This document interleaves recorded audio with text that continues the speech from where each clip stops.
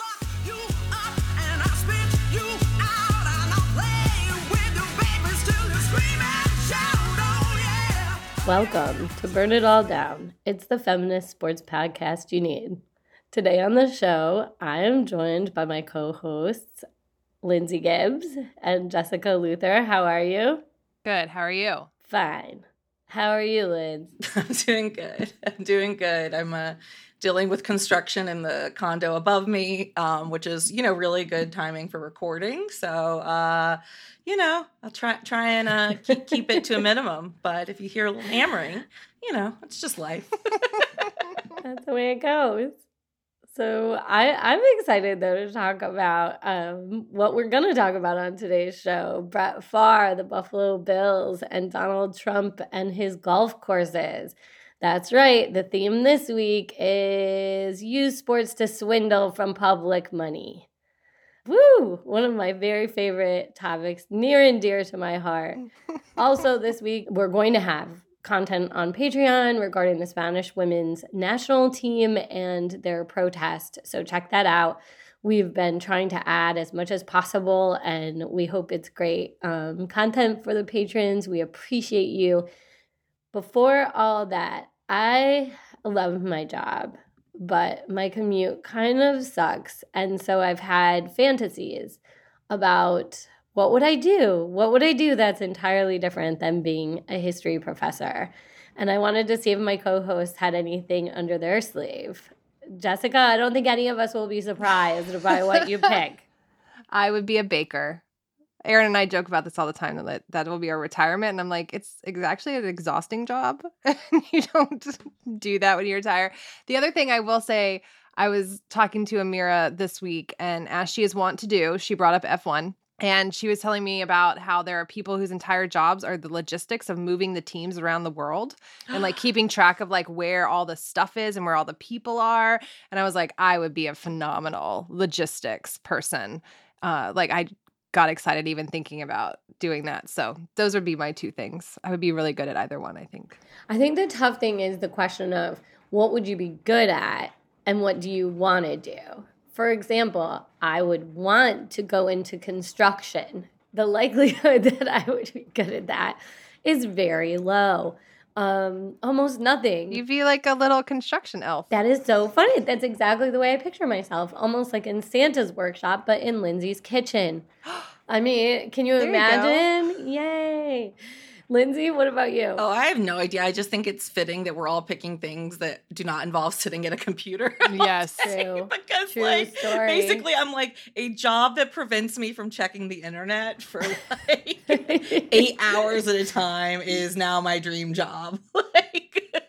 No, I mean, look, I grew up in the arts world and went to film school. And I think one thing I really miss is like coming together and making art, like that teamwork. And so, one thing I would love to do and be really good at is like being a theater director or something like that. Like I would just love, I need to be a leader of some sort. I need to be around people and I need to not be checking the internet. Jessica Luther, I don't think that Lindsay Gibbs thinks our podcast is art. That's the impression that I'm getting right now. I don't know if you also felt that slight, but... Fiction. I wanted to work in fiction. I know. Made up pretend stories. I will say, as we're making this, it doesn't feel like art. No. It does not, no. But it is so fantastical. So buckle up because we're going to talk about some things that are stranger than fiction or at least as devious. This week, we're going to tackle white-collar, green jersey criminals and how sports rips us off. So let's get on with it. Of course, sports aren't worse than any other sphere of influence, right? Anyone who wants to defraud the public can find one. But it is a messy, powerful, and poorly regulated place. And I'm going to put on my broken record this week and ask my co-host to think through sports and corruption, which all too often makes sports a space without accountability, prone to sexual harassment, assault, and other gender violence. I'd like to think about how, from the player side, the owner side, and the government side, how this all works and how people get away with it.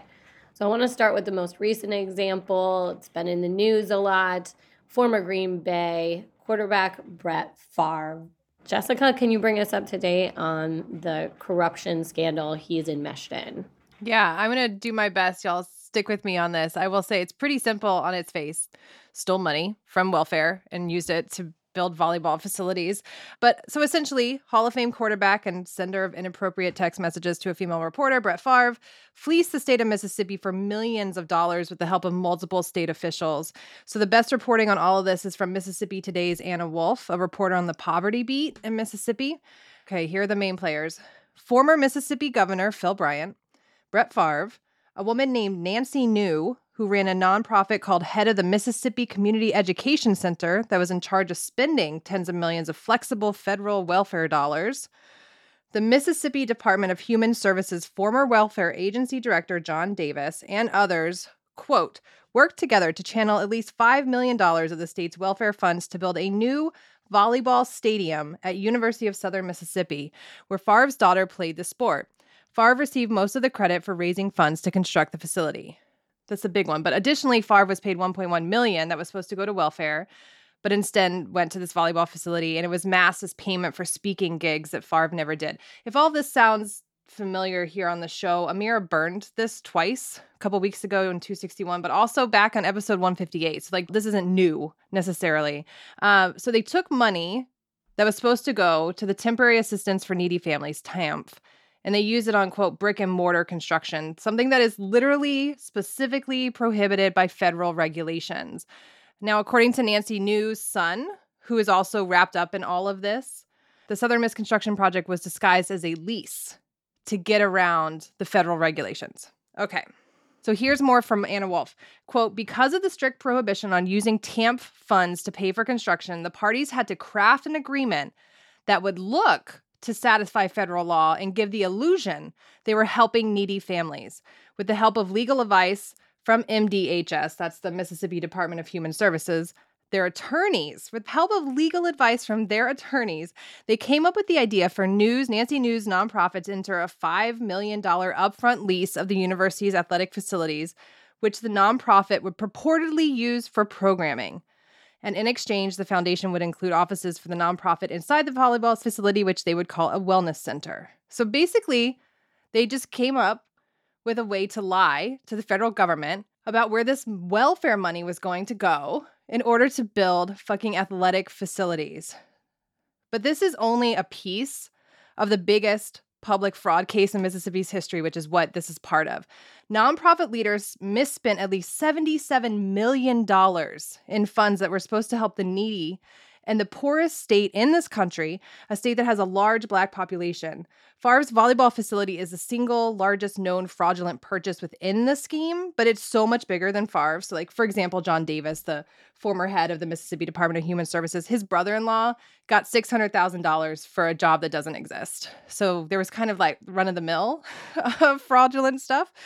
Davis has pleaded guilty to federal and local charges recently. Nancy New pleaded guilty to 13 charges back in April. Sports are a large part of this. According to an explainer on Vox, illegal diversions of TAMF funds to enrich sports celebrities needed its own subheading in a civil suit that the state has filed against 38 defendants. And I just want to mention a couple more of the sports people. A college linebacker who is a, quote, longtime personal trainer and buddy of the current governor, Tate Reeves. The linebacker received more than $1 million in TAMF money to host 3 fitness boot camps. $1 million for 3 fitness boot camps. It also includes professional wrestlers Ted Jr. and Brett DiBiase, their father, a former WWE wrestler, Ted Sr., who went by the name The $1 Million Man. He received $1.7 million in TAMF money to support of his, yes, wrestling ministry. It's a fucking mess in Mississippi, and Favre has become the face, especially in sports media, of all of this.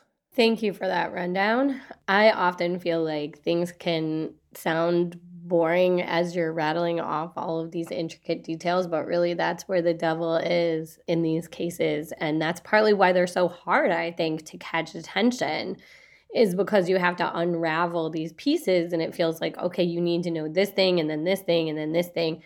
Let's hear from our co-host Amira Rose Davis. in episode 261 on those most affected by these scams. I said this 2 years ago and I'll say it again. Mississippi, one of the poorest states in this country, a very Black state where almost half of Mississippi Black children live in poverty. That program you diverted funds for is already gutted. It's already receiving less than the national average. It already is raising the bar so much on who can even qualify in Mississippi that only 8% of Mississippi families in poverty are even accessing these funds. You're stripping it from Mississippians, hardworking Mississippians who need support, whose government constantly turns their back on them. I mean, just 2 weeks ago, I was telling you that Jackson doesn't have water. And here you go, diverting funds and hoping the public doesn't catch wind of it. Well, guess what? We caught wind of it. We know what you did. We see you for who you are. So let's talk a little more about the part where Brett Favre didn't want the media catching wind. I mean, the media, its treatment has been kind of central to this, and it's right off the bat something that Favre is concerned about. Lindsay? Favre is, of course, trying to say he did not know that this is where the funds were coming from for this volleyball court. Of course, there's now reports that in 2019, 2 years after the volleyball court stuff, he came back and tried to get more public funds for a football stadium, his alma mater. And he was specifically told by the governor, that time, he was specifically told no. And we also have text messages that have come out that Favre is talking to Nancy New saying, is there any way the media can find out where this money came from and how much it was? And of course, she says no. And Favre has every right to believe that the media will not look into his improprieties. And if they do look into them, that they won't give a shit. And this is part of the problem because sports stars like Brett Favre, wealthy men in general, but sports takes it to this other level of idolization. They've just been allowed to pretty much do whatever they want. And, Favre is... all of his sins have been cast aside because he was sometimes good at throwing the football and refused to retire and was a gunslinger. You probably remember a little bit about this time when he sent these inappropriate dick pics, let's call them what they were, and voicemails to a game day host for the Jets back in 2008. And it's kind of stunning how easily it just got pushed aside, joked about, So Jen Sturger, who was the game day host for the Jets in 2008, he was alleged to have sent her suggestive text messages and voicemails asking to come back to his hotel room, and then also sent explicit photos of himself to her. He was the quarterback. She was a sideline reporter for the team. Power dynamics definitely in play. So the league went to investigate this and said its sole focus was on whether Favre violated workplace conduct policy. And it wasn't about making judgments about appropriateness of personal relationships.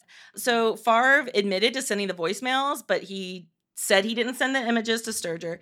He did not really cooperate with the investigation, and he was fined $50,000. But I bet that $50,000 is worth it because the NFL stated it could not conclude that he had violated the personal conduct policy. So all that happened to him was $50,000 and some jokes on the internet. And it's, of course, followed around Jen Sturger much more than it has Brett Favre. So, of course, he doesn't think that there's going to be any accountability for this because there's never been any accountability for his sins. Well, and in fact, that's what male sports stars are so often promised. It's the promise of total access to women as they want without any repercussions. So it's not surprising that he would assume that. Jessica, what else stood out to you about the media coverage of the Brett Favre case? Well, as I mentioned, the person who has done the most in-depth reporting is a woman named Anna Wolf at Mississippi Today, and she is a poverty beat reporter. And I mean, I think sports media has come around since she broke her latest big story a couple weeks ago. She's been on all the podcasts, but I do think it's an interesting moment to consider what stories are lost when we are looking to the sports media in particular to cover these men, and what's gained when it's people outside of that sphere doing this kind of investigative work. Anna's work has been incredibly impressive for an outlet that I understand, like, we should all go donate to Mississippi Today right now. Like, they don't have a ton of money to do this kind of work. And so, yeah, I keep thinking about how important, we've gone from Sarver, talking about him last week, to this week, the importance of investigative journalism. And in this case, just how important it was that she actually didn't, like, she was on ESPN Daily and talked about how she didn't know what a volleyball facility looked like. And she went to try to see it and was, like, confused by what she was looking at. Like, she's just not a sports person. That wasn't how she came at the story. Yeah, that's interesting. And there's so many cases that feel like they're being covered by local investigative journalists, like all the freshest, stories feel like, whether it's the Lansing State Journal or this Mississippi paper. And you wonder, like, also it's about access, right? Like, if you're not a sports person, you don't even know Right, you're not worried what you're losing. Right, that's not a concern at all. I also just think it's interesting, Brandon. I wanted to get your take on this. I was telling Aaron about this last night. He's like, why? Like, why would Brett Favre steal $6 million from welfare? Like, doesn't Brett Favre have $6 million? And I was like, I bet he does, but he can steal. Like, is that the answer here? They can just steal, so they do it? That's a really good question. And when we talk in a minute about the Buffalo Bills, of course, that's the very same question. Yeah. Or Donald Trump, like, don't these people have? And again, I think there's an ethos that is really particularly strong in sports. And I'm not in high corporate business, but I assume the same thing, where you deserve this. You deserve the public's support. You deserve access to women. It looks better that it's not just the Brett Favre volleyball stadium. Some people like that, some people don't. You know what I mean? But maybe for him, the point is he deserves to not have to dip into his own coffers. His very moral support should justify, millions of dollars for the state. Look at what he's done for the state, Jessica Luther. He put his face on a Clean Up the Gulf campaign. I mean, I feel as though this is the great promise. And of course, it's not everyone, but I do think it is a promise to all important male celebrities, particularly sports stars, that when you rise to the top, part of what you're dreaming of is to be able to do this kind of stuff. That's interesting, because I did wonder why it's not just the Brett Favre volleyball facility. Yeah, I could just not do something illegal. You could just not steal from welfare recipients, and then your name will be there. I don't know. It is interesting to think about, like, why not just pay this money that you have? If you think you deserve $7 billion, then you probably feel that those welfare recipients deserve their lot too. And that's part of the toxic thinking that goes into that. And that's why sports can normalize these class relationships and these have and have nots, because it just sort of looks like, yes, you're striving, you're working, you deserve everything you have, which isn't to say that you don't. But anyway, to say these promises maybe get wrapped up together. So, Linz, you had kind of half giggled, half bemoaned, half been sad, I don't know, whatever, that's many halves, about what is it that Brett Favre felt that he really needed? I mean, I'm not sure this is exactly what you're asking, Brenda, but I just need to say it because I just need to explode. But just there's something so fucking literally paternalistic and gross about this all being because his daughter plays for the volleyball team, right?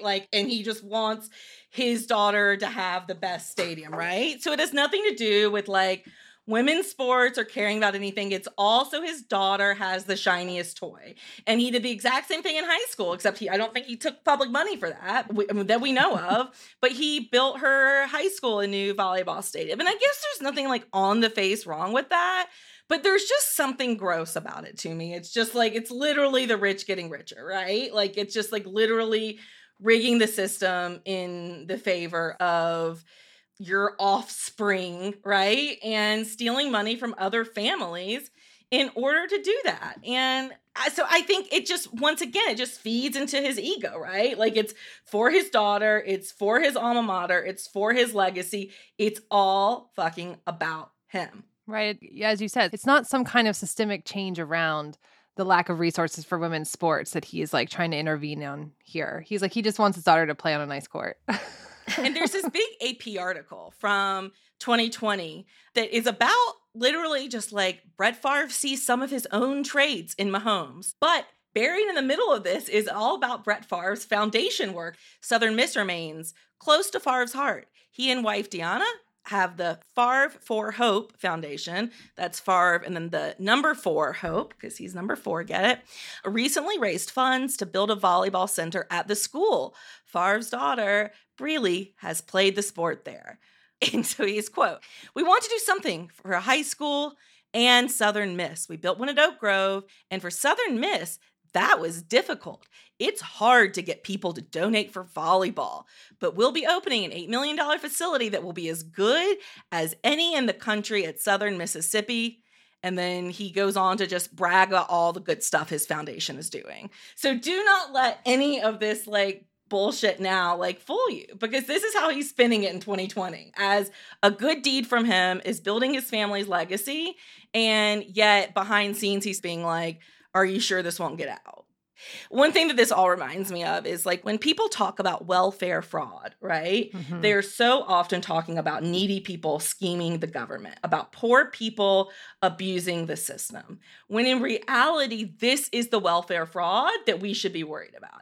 And I think about the whole reason this fraud is possible as I was listening to the Hang Up and Listen podcast with Josh Levine, who has done a lot of reporting on welfare fraud and welfare myths. And he brought up that it's because of Bill Clinton's welfare reforms in the 90s that funds were able to be used like this, right? That funds are able to not just be given directly to poor people, but that there's ways to manipulate them for programs that are, quote unquote, for the public good, as opposed to direct assistance, because directly assisting poor people, they might not do the right thing with it. Right, but the Republicans would have cut it all together if it wasn't for that, especially George W. Bush. Oh, So yeah, we no, should just keep their feet to the fire. Like, that was the compromise Clinton came up with, and it's resulted in this, and it's bad. But it was under threat of absolutely no more. Like, they wanted to cut WIC. Like children, infants.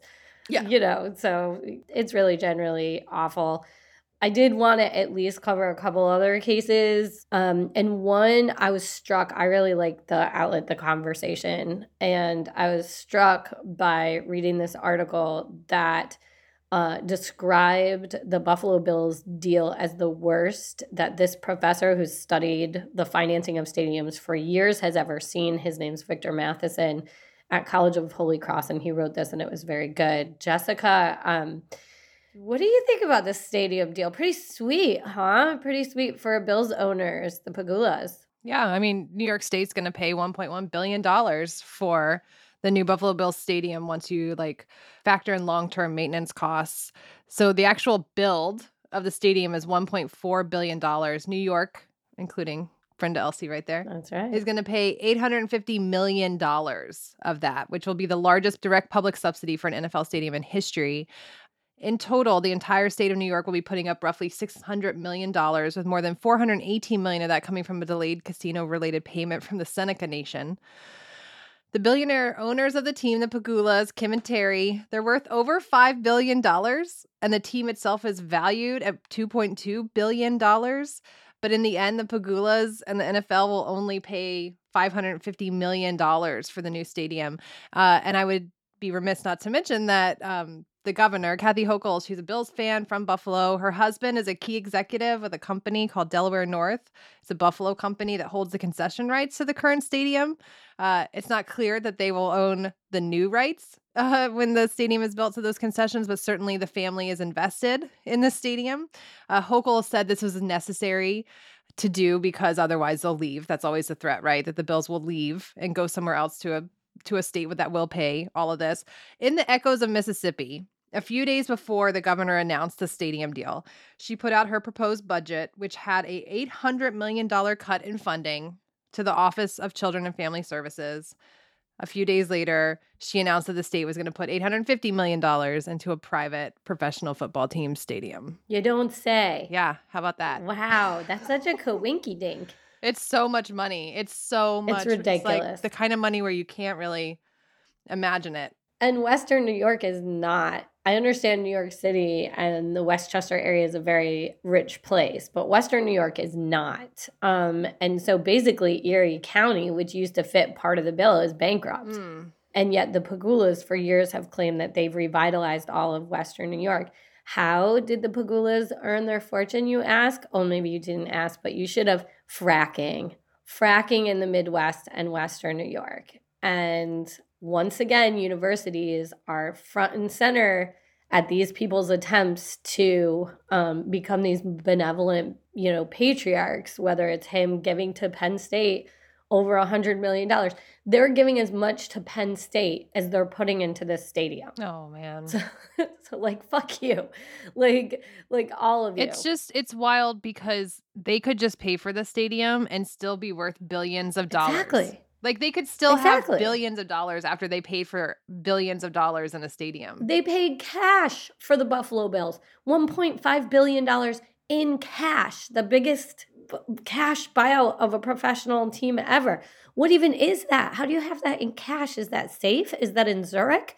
Where is $1 billion in cash? I have no concept. And it's not like the state actually paying all this money means that this private team will suddenly have some kind of public accountability. It just means they get all this money. Well, and it's just going to keep, valuations for these teams just keep skyrocketing, right? Yeah, up and up and up. As new TV deals come, they're just going to keep skyrocketing. So it's just building their own personal wealth, at the end of the day. I'll be interested to see how it all kind of unravels as local Buffalo reporters are really on this as well, a theme of the day. Mm-hmm. And then finally, I just wanted to say, one of the problems is that, yes, you've got these vulnerable states, these vulnerable places, very socioeconomically depressed places that make it easier to take advantage of them, like Western New York. And this starts at the very top.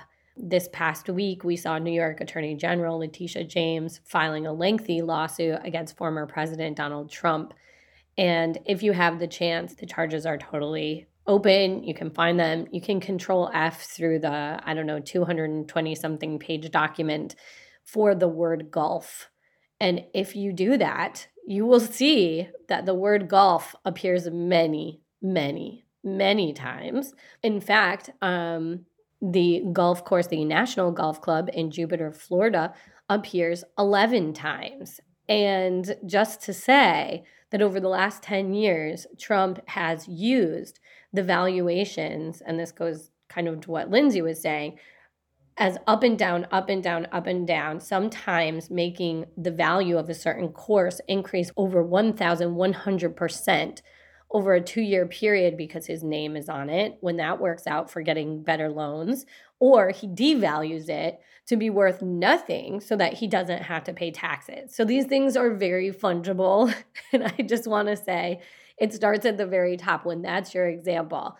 And the fact that the New York Attorney General is going after him, I think is indicative of, where we can find accountability in these sites. The fact that they also were the same ones that went after FIFA is sort of saying, look, we know what's going on. We know these deals.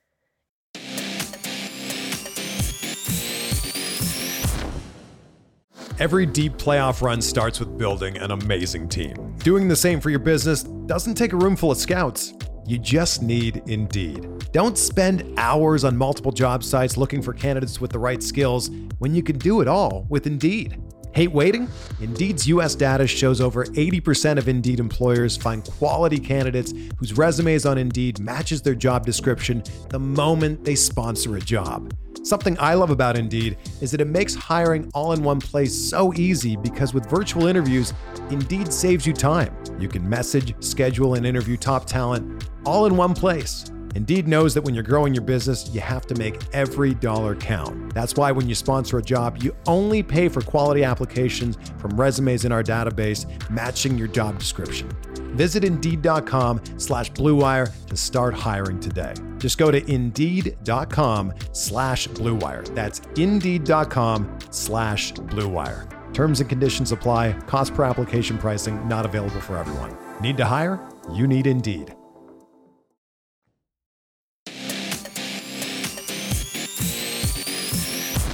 Check out our interview this week. Lindsay talks with Andrew Marinus about his latest book, Inaugural Ballers, which tells the story of the 1976 women's Olympic basketball team, who laid the foundation for the rise of women's sports in the U.S. Nancy Lieberman, who is one of the players on the 76 team, her mom really disapproved of her playing sports, wanted her to wear dresses, play with dolls, was upset when she'd see Nancy out playing football or baseball. And when Nancy would bring basketballs home, her mom punctured them with screwdrivers to keep her from dribbling. So many obstacles that they had to overcome, not just the opponents on the court, but, society and very specific individuals, trying to prevent them from playing.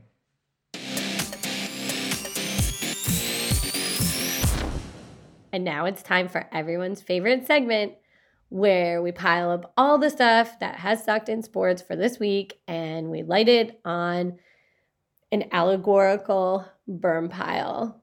I'm going to start because I feel like it's almost just a continuation of what we've been doing, but it's still worth mentioning. I think it needs mentioning. The Guardian broke an article last week. Matthew Hall wrote it on Brad Evans, the case of Brad Evans, the former University of Toledo women's head coach. And as it turns out, at least one player and one assistant coach had filed a Title IX, more than one Title IX complaint against Brad Evans. They had filed this with University of Toledo, and then they also alerted Safe Sport. Neither of these organizations for 3 years have completed an investigation of Brad Evans. This allowed him to continue to coach at the highest levels, including the Olympic Development Program and the National Association in Ohio.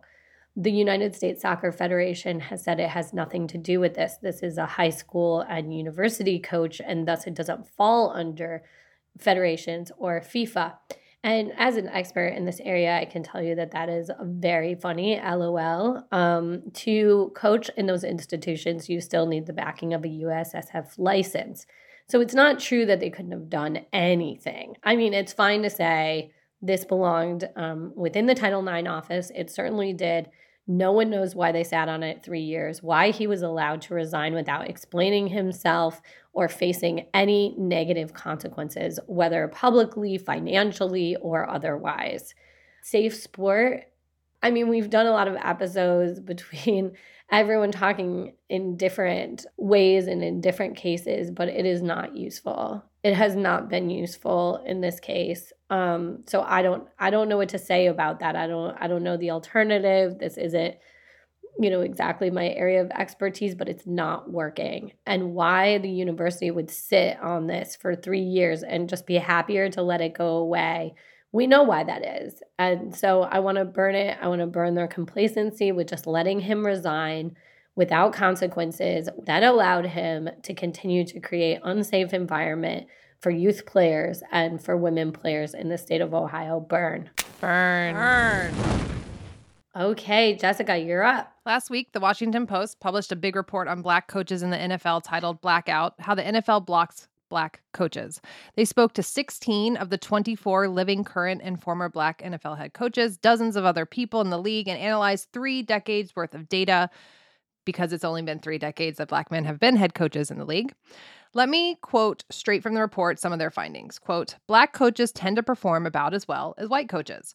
But while white candidates are offered a vast and diverse set of routes to the league's top coaching jobs, black coaches face a much narrower set of paths. They have had to serve significantly longer as mid-level assistants, are more likely to be given interim jobs than full-time ones, and are held to a higher standard when it comes to keeping their jobs. There's plenty that can be pulled out of this reporting and burned, including racist remarks directed at coaching candidates, how the words boy genius only apply to white men, how winning doesn't actually matter when the coach is black. I really, really, really encourage listeners to spend time with this project. But I feel like this is as good an indicator of the seriousness with which the NFL takes responsibility for these racial disparities as anything. Quote, As part of this project, the Post contacted all 32 teams seeking interviews with its owner, or in the case of the publicly owned Green Bay Packers, its top executive. Only one, the Pittsburgh Steelers' Art Rooney II, for whose father Dan the Rooney Rule is named, agreed to be interviewed for this story before it was published. One of the 32. Roger Goodell also refused to be interviewed, and the NFL was not very forthcoming with the data they were willing to share with the Post. The people with the most power and money in the league won't even talk about this. We've discussed this problem a lot on Burn It All Down throughout the entire tenure of the show, the history of this problem, the current form of this problem. If you want to hear us dig in, search our site for the Rooney Rule. It'll pop up a lot. So this isn't me talking about anything we don't know, but there's always utility in seeing everything laid out in one place like this. It's a visually stunning piece of reporting. And also from hearing from the Black men who have experienced and continue to experience this racism in the league. So I want to thank the Washington Post for doing this work. And as for everything that they have reported, burn. Linz. Yeah, I've got a double whammy here. Last Wednesday night, very late, we heard from ESPN's Adrian Wojnarowski that a suspension was coming for Ime Udoka, the head coach of the Boston Celtics, who made the NBA Finals last year. Within a couple of hours over at The Athletic, Shams Charania added that Udoka had an improper and consensual relationship with a female member of the team staff. This was all very sudden news to drop in the middle of the night without many details. And the rumor mill went into overdrive. Everyone had 1 a.m. takes. Everyone had access to Google. Pretty much nobody acted with any array of class or restraint or responsibility. Of course, there's still a lot we don't know, but it is notable that in Shams's official report on The Athletic, published 5 days ago, the word consensual was removed from his report. He said that the punishment is for an intimate relationship with a female member of the organization, and that the Celtics organization first became aware of the relationship in July. They were led to believe by both parties that it was consensual, but the woman recently accused Udoka of making unwanted comments towards her, leading the team to launch an investigation, which started in July. I want to burn pretty much everything about this. Of course, as Jess just talked about in her burn, racism exists in coaches. Black coaches are held to a different standard than their white peers, and I don't want to diminish this or say that doesn't exist. But the rush to vilify the women in the Celtics organization and to defend Ime Udoka was one of the grossest things I've seen in sports media lately, and that is saying a lot. Every single female staffer on the Celtics organization, which, it's not that many, they had their pictures circulated around social media. Everyone focusing on whether they were hot enough to make the affair justifiable in their mind, and much more support was given to Nia Long than to any of the women involved in the organization. And of course, Nia Long is Ime Udoka's longtime partner and fiance, and we wish her all the support. But there was just very, very little respect given to the women at the center of this report. Almost as if people were acting as if the Celtics were excited and looking for an excuse to can their finals coach like a week before the regular season training camp started. It was absolutely bizarre. I want to quote Amanda Pflugrad, who covers the Celtics for NBC Sports Boston, who talked about what the women employees were subjected to in the aftermath of that. She said, "I think I'd be doing everyone in the Celtics organization a disservice if I didn't step on this. The last few days have been very hard in terms of emotions, ranging from heartbreak, sadness, defeat at sometimes, and anger and humiliation.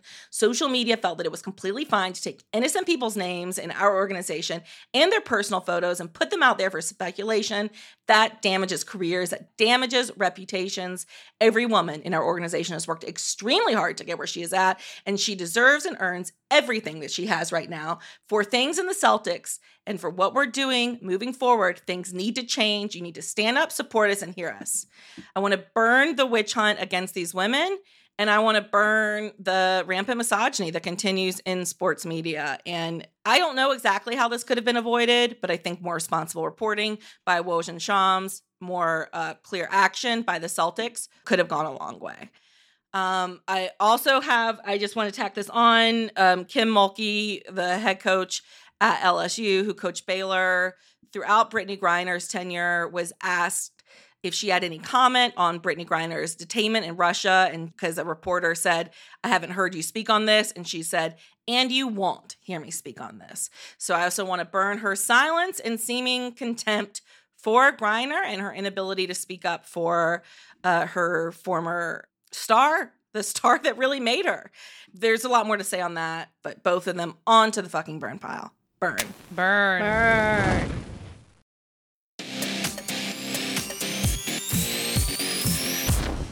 After all of that righteous burning, we're going to celebrate those who are trying to change what is all wrong with sports. So who's inspired us for this week? Jessica. Javier Baez is offering free hot meals to Puerto Ricans impacted by Hurricane Fiona, all the more important since most still don't have power after 1 week. The Detroit Tigers star is directing hungry victims to Tequiza Kitchen outside of his native San Juan. Pay attention to more initiatives in the works from MLB players for Puerto Rican relief. Lindsay. Yeah, Jill Guerin has been named the first woman announcer for the Arizona Diamondbacks. Love that. Woohoo. Last week, record tickets were sold for the Women's Domestic League match. Corinthians won 4-1 against Internacional in Sao Paulo. In the end, they had sold 39,000 tickets. That broke the record, but 41,000 fans showed up. So congratulations to the Brazilian futboleras. Jessica. Eliud Kipchoge broke the men's world record, his own world record, for the marathon. At the Berlin Marathon over the weekend, he ran 26.2 miles in just 2 hours, 1 minute, and 9 seconds. That's 30 full seconds faster than the record he set at the Berlin Marathon 4 years ago. To put this time in perspective, he ran an average of 4 minute, 36 second miles for 26.2 miles. Wow. He is incredible. Okay, can I get a drum roll, please? Throughout Iran, there have been a series of resignations in protest of the death of 22-year-old Mahsa Amini last week. Amini died in police custody after being detained in Tehran for allegedly violating hijab protocols. Several prominent athletes have joined university professors, government officials, and other state employees in resigning. Taekwondo practitioner Masa Sadeghi wrote on Instagram, "Out of respect for the dear women of Iran and in hopes of preserving the dignity and individuality of women's lives, I'm saying goodbye to the national team." Olympic fencer Mujtaba Abedin declared that he must say goodbye to the Iranian national team forever out of respect for women and my country. Sajjad Dasteki, captain of the Iran's national handball team, announced he would also be leaving the team. These athletes are cutting ties with their home country in order to show solidarity with women who are challenging patriarchal systems by a regime. We support them and these endeavors and hope that one day women in Iran will be free to wear what they want and go where they want and attend whatever sporting events they want.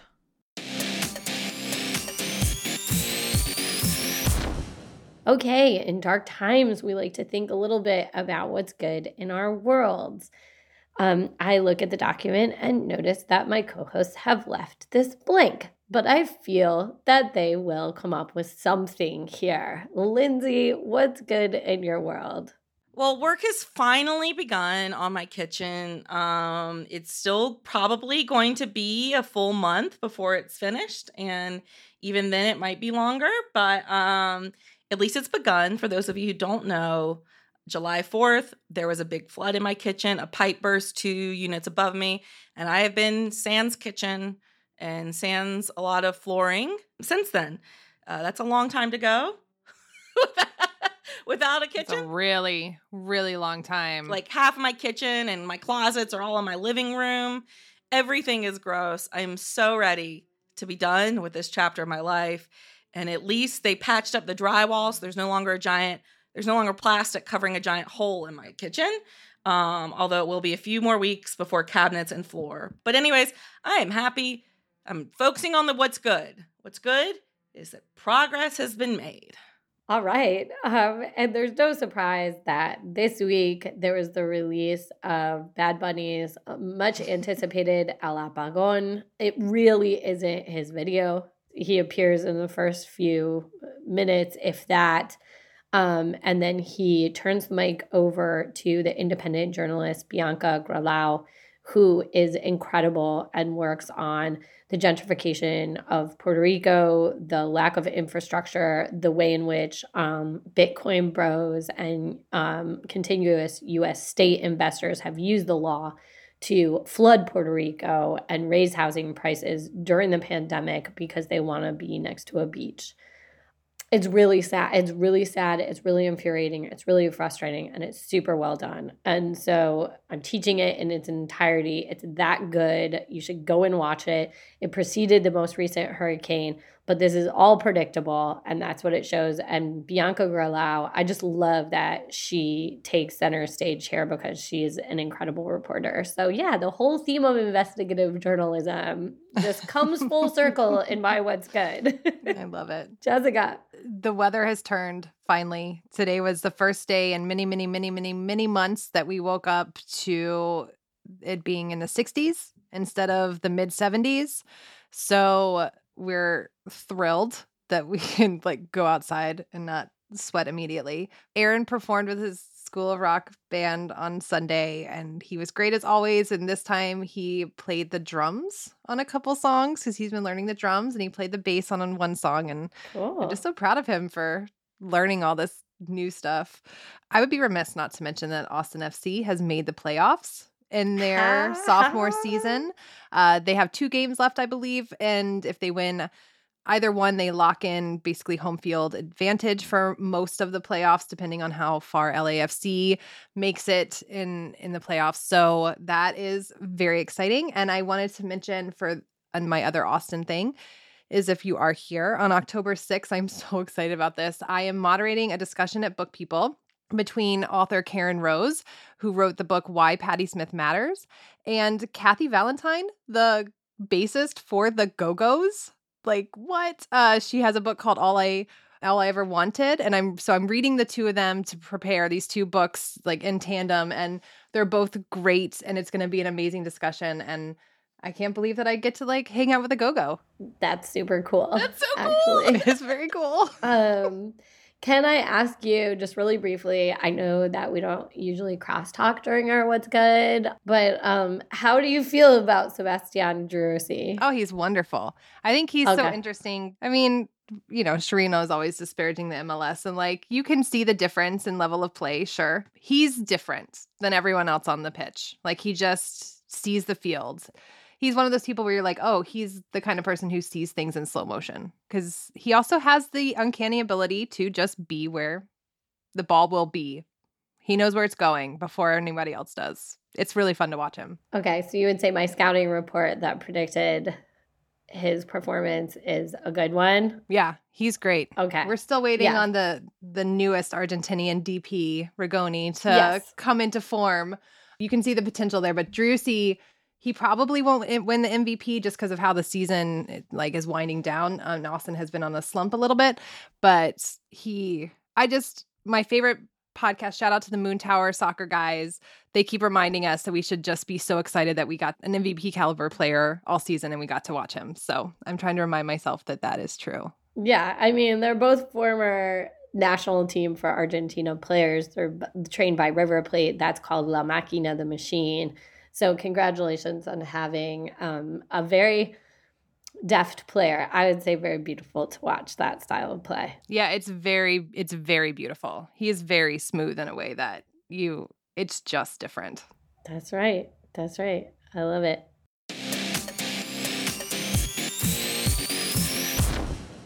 So this week, we are watching the Women's World Cup, FIBA, and also pre-World Cup friendlies. I guess, are we still looking for Aaron Judge to break that home run record, or did he do it already? I think he did it. Did he do it? I didn't know if he broke it. I was trying to look last I feel night. like I got a notification about it, but no, wait, I think we're still waiting because he needs 61 to match Roger Maris. I love this like giant hole in our our sports knowledge. Oh, he's in a big drought. Of course, it'll probably be over by the time you're listening to this, but apparently he's gone 6 games without a homer. So, he sucks, basically. I guess I'll be looking for that. When I see it, I'm like, oh, look, in New York, like there he is. So, I'm passively interested in that. He seems like an interesting fellow, I guess. Okay. That is it for this episode of Burn It All Down. This episode was produced by Tressa Versteg. Shelby Weldon is our web and social media wizard. Burn It All Down is part of the Blue Wire Podcast Network. Follow Burn It All Down on Facebook, Twitter, and Instagram. Listen, subscribe, and rate the show on Apple Podcasts, Stitcher, Spotify, Google Play, and TuneIn. For show links and transcripts, check out our website, burnitalldownpod.com. You'll also find a link to our merch at our Bonfire store. If you want to become a sustaining donor to our show, visit patreon.com/burnitalldown. I'm Brenda Elsey, and on behalf of Lindsay Gibbs and Jessica Luther, burn on and not out.